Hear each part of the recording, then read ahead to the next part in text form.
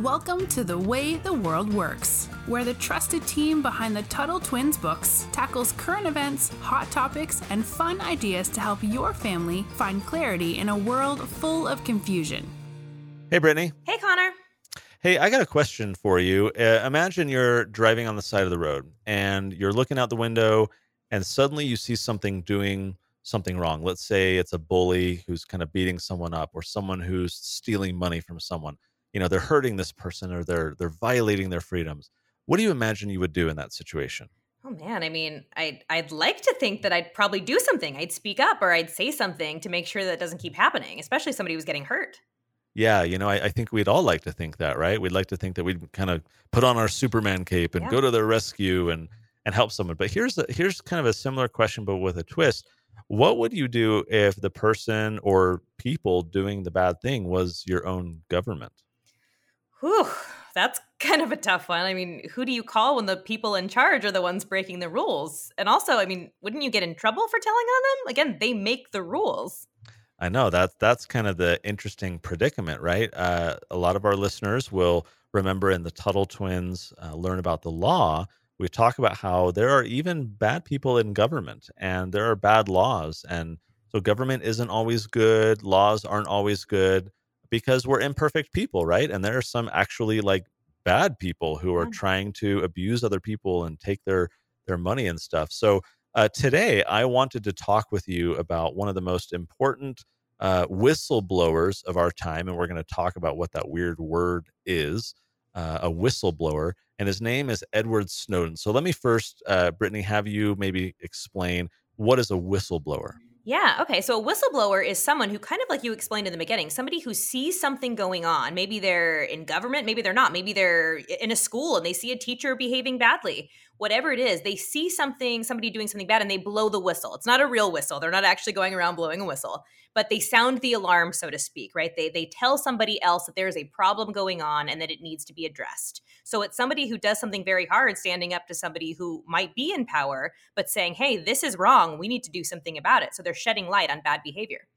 And as kids, our parents always talk to us about the importance of doing what's right, making good decisions, and if someone is doing something wrong, that we should tell someone in charge or call that to someone's attention, so that if someone's trying to hurt someone else, that can stop. Right? We don't want to have people going through that.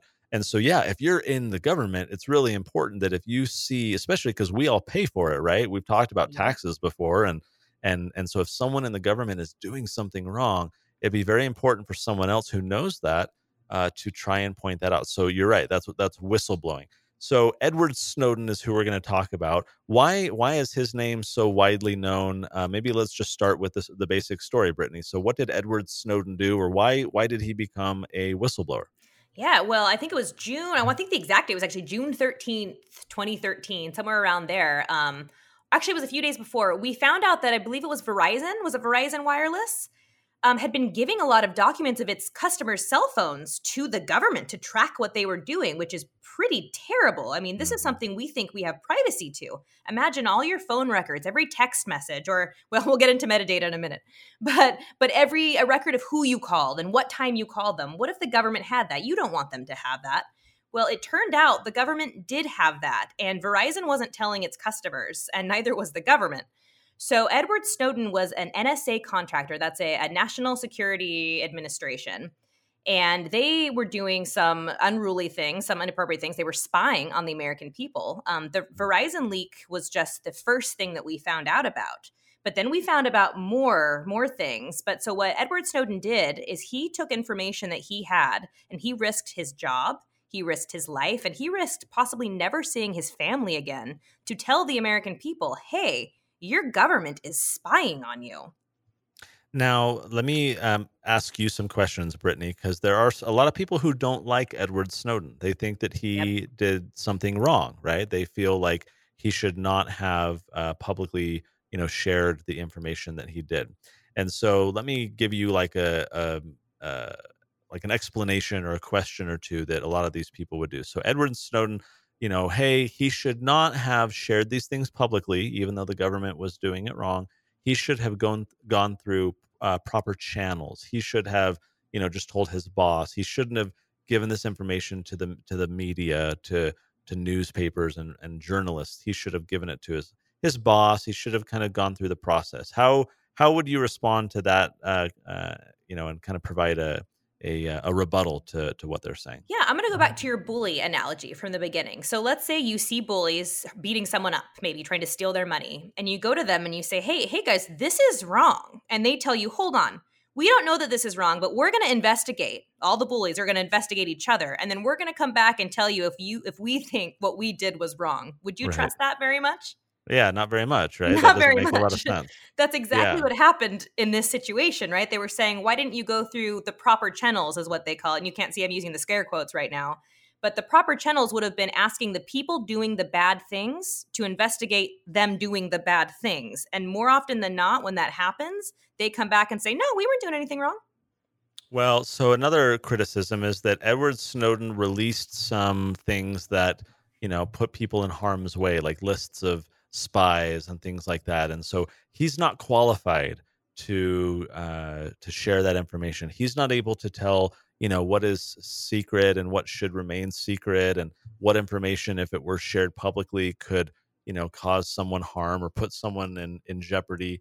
And so, how do you respond to this idea that Edward Snowden should not have publicly revealed this information because he's not really qualified or didn't really know what he had? This is a tricky one. And I think there are two important things that we need to address here. One is that, to my knowledge, and I believe this is in his book that he recently released, they cannot prove anybody was hurt and any spies were outed. So you cannot trace any unsafe or harm to anyone else from the leaks. Secondly, you also have to look at, and I hate using cost benefit because, again, human life, so every single human life is important. That being said, do we want this to keep happening and have the American people's rights continued to be violated? Because that's what was happening. And every time we dismiss it on, oh, no, you might be hurting someone, you might be risking someone. These are hypotheticals we don't have answers to, but you're asking us to definitely give up our rights. So I think we have to weigh the cost benefit there. So let's unpack a little bit what that means. A hypothetical is basically an example, like a theory or an example. So the critics of Edward Snowden were making these claims, and they were saying, oh, people are going to get hurt, but that's just a claim, right? They couldn't prove it. They didn't know it for sure. So it's a hypothetical in the sense that they're just like, suggesting that probably happens, but they didn't have evidence for it. And then you also pointed out a really important term that our listeners should learn, and that is a cost benefit analysis. And so in this case, sure, there might be a cost of revealing the information. Perhaps, as you, I think, conceded, Brittany, maybe a spy would get outed, or maybe a foreign government leader would get upset if they see how American, government officials were talking about them, or perhaps there would be a risk to some people's safety as a result. So that there would be a cost to revealing that information publicly. We're not just talking about like a financial cost, right? That basically, like, something could happen that people don't like. That's like the cost. And then the benefit on the other side is, how will the American public benefit from having access to this information? How will they change their behavior? What will they know about their government? Will they elect different people? Will they support different laws? And so I think a lot of people like you and I, Brittany, look at what Edward Snowden did, and we say, in the cost benefit analysis, in other words, it's only a little bit of cost, but there's a huge benefit, versus if he had released something and it didn't really have any good information on it, except it had this one name on it that would cause that person to get killed. Well, then there would be a very high cost with a very low benefit. And so maybe that doesn't make as much sense. If your parents are saying, hey, if you go pull 5 weeds, I'll give you $50. Wow, right? The cost benefit is really interesting. It doesn't cost you very much to go spend time out in the yard for a few minutes, but the benefit is huge. But if your parents are like, hey, we'll let you sprinkle some sugar on your oatmeal in the morning if you go, pull weeds for 4 hours, then you're like, that the benefit isn't that much for the cost. Yeah, not worth your time, right?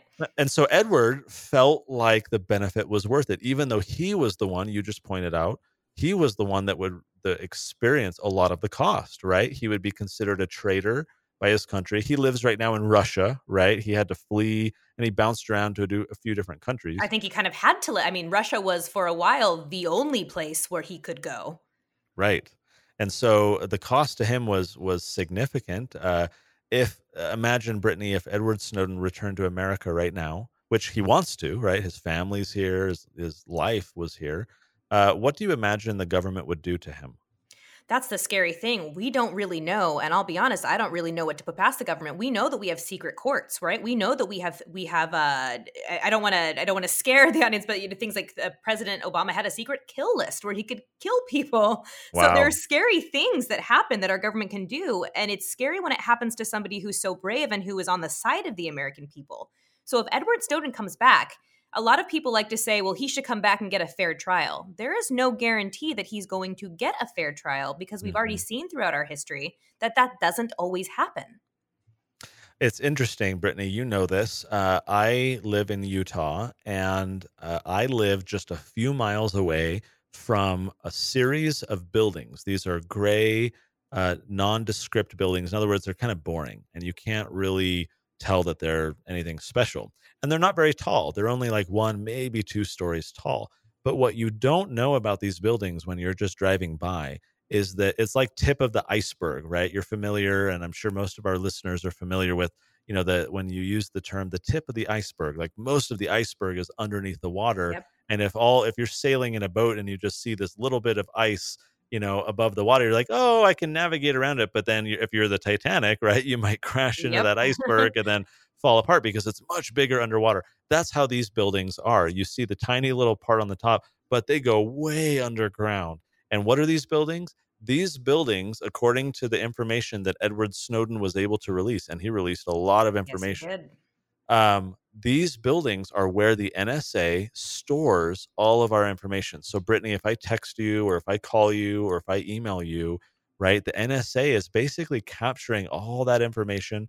They're storing it, they're hanging on to it. So, 10 years from now, they could probably look back. If I, become a lawbreaker of some sort, they could look back through my history and be like, oh, he talked to that Brittany person 10 years ago. We better go talk to her, right? Well, wait, Connor, I've That's got a question about this, all though. right. Let's If talk you're about it. not doing anything wrong, what do you have to hide? Okay, this is a good one to bring up because a lot of people will feel like, "Hey, no, that's totally fine." Because Yep. if this helps the government go after bad people, then maybe that's the price we pay to live, in a safe We society. hear I this a have lot. nothing to Yeah. hide. Yeah, no, it's a very common argument, and so for the kids listening, especially if we hear that argument, there's a couple ways that I typically think about it. When someone says, "Hey, I've got nothing to hide," I think, well, you probably do, because if I said to you right now, give me your cell phone or give me your diary or your journal, chances are you wouldn't like that very much. You don't want other people to know the things that you keep secret. Doesn't mean you're doing anything wrong, but if you give other people access to your entire lives, whether you're doing something illegal or not, they have access to all the secrets and all the information. And so that leads to the second thing that I say, and that is, you don't know what type of people are going to have access to this information. Yeah. And the sad thing about our government, Brittany, and I know you understand this, is that everyone is a lawbreaker. There are Yeah. so many laws on There's the too many books laws. that if a prosecutor, someone who's in charge of like charging you in court and convicting you of a crime, if a prosecutor wants to come after you or me, chances are they could find a way, find a law that you or I have broken and be able to prosecute us. And if that prosecutor had access to all of our information, our pictures, our calendar events, Scary. our emails, our texts, right? They could find things that they could use that maybe weren't problems in and of themselves. But when someone in the government is like, hey, I now want to go after you, they can come up with a story and come up with a crime. And so I think that's why Edward Snowden was so concerned, is that, he's calling it like permanent surveillance, right? A Yeah. permanent record. The government is just going to have all kinds of information about everyone. So, Brittany, do you have any other arguments about that? When someone says, I got Yeah. nothing else to hide, how do you respond to that? So there's something, and we're going to talk about this in a later episode. So the Bill of Rights are in our Constitution, and there are 10 things that the government, it protects the individual from the government. And those 10 things are some of the most sacred things that we can do to keep ourselves safe. The Fourth Amendment talks about our right to privacy. It doesn't matter if you have anything to hide. the government doesn't have the right to your stuff. The founding fathers, when the